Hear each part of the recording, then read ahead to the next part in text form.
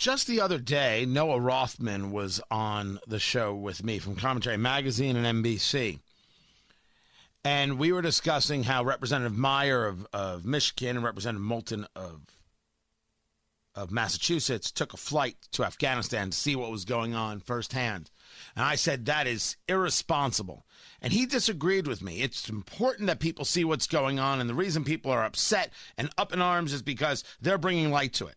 That is not my argument. And I told him that point blank. I have had incredibly good conversations with Noah Rothman, agreeing and disagreeing. You've heard many of them yourself. Tony Katz, 93 WIBC. Good morning. It's good to be with you.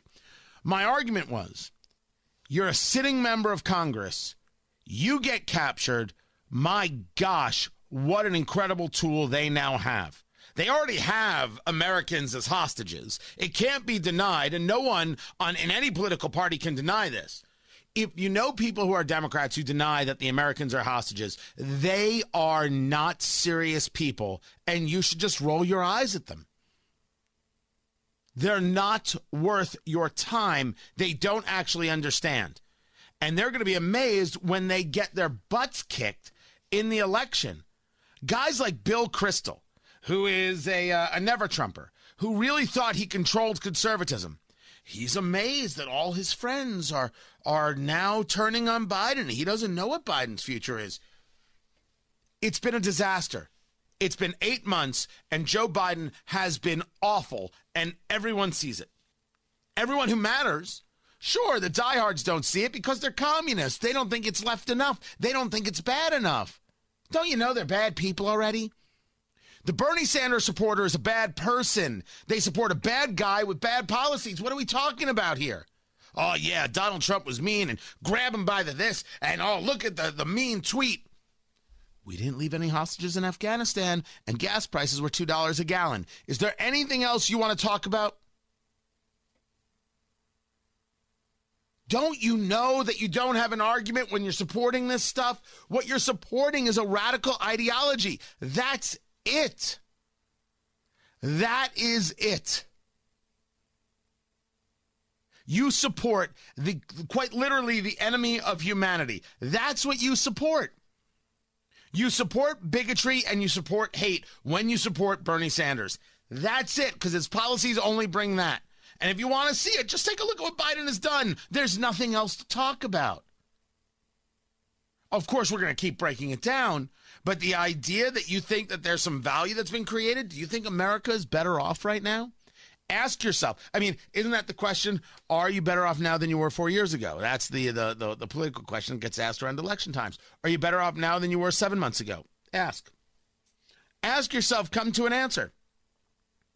I can tell you, financially, yes. I've had a lot happen in the last 7 months. Things that I had been working up to for years, and not everything worked out in my favor. But some things worked out remarkably well. Is my country better off? No. Are my children better off? Well, Dad right now is okay, so that's pretty helpful. But when we take a look at the long term, my gosh, no. Is anyone better off at all in the long term under a Bernie Sanders scheme? A Ponzi scheme? And the answer is no. And they can squawk and complain, blah, blah, blah, blah, blah. Tell the commies to stop being commies. I have given up being kind about Bernie Sanders. Just have no interest.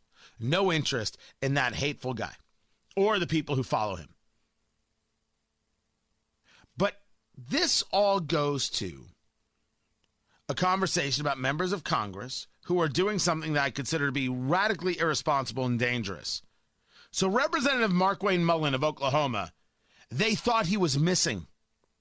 Turns out he's not missing. I want to be clear. As his office says, he went on an evacuation mission to Afghanistan to get Americans. I mean, there's reports that he contacted the embassy in Tajikistan to move cash into Afghanistan. I have to say again, this is irresponsible. Is his heart in the right place? Is he trying to do the right thing? Does he want to get Americans out? I can agree with all those things and appreciate those things. You put yourself in harm's way and could have possibly put America in even a worse position. The answer is no.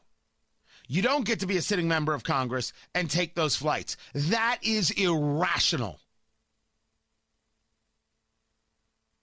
There are groups out there, and there are all sorts of organizations that want to do this. I can appreciate it. And I can appreciate that they might do it. But if we don't understand the value of the capture of a congressman, oh, but the Taliban wouldn't do anything. Oh, you're right, but Al-Qaeda might. And right now there's conversations that the Taliban may be having a fight with ISIS, and we may have to support the Taliban. What?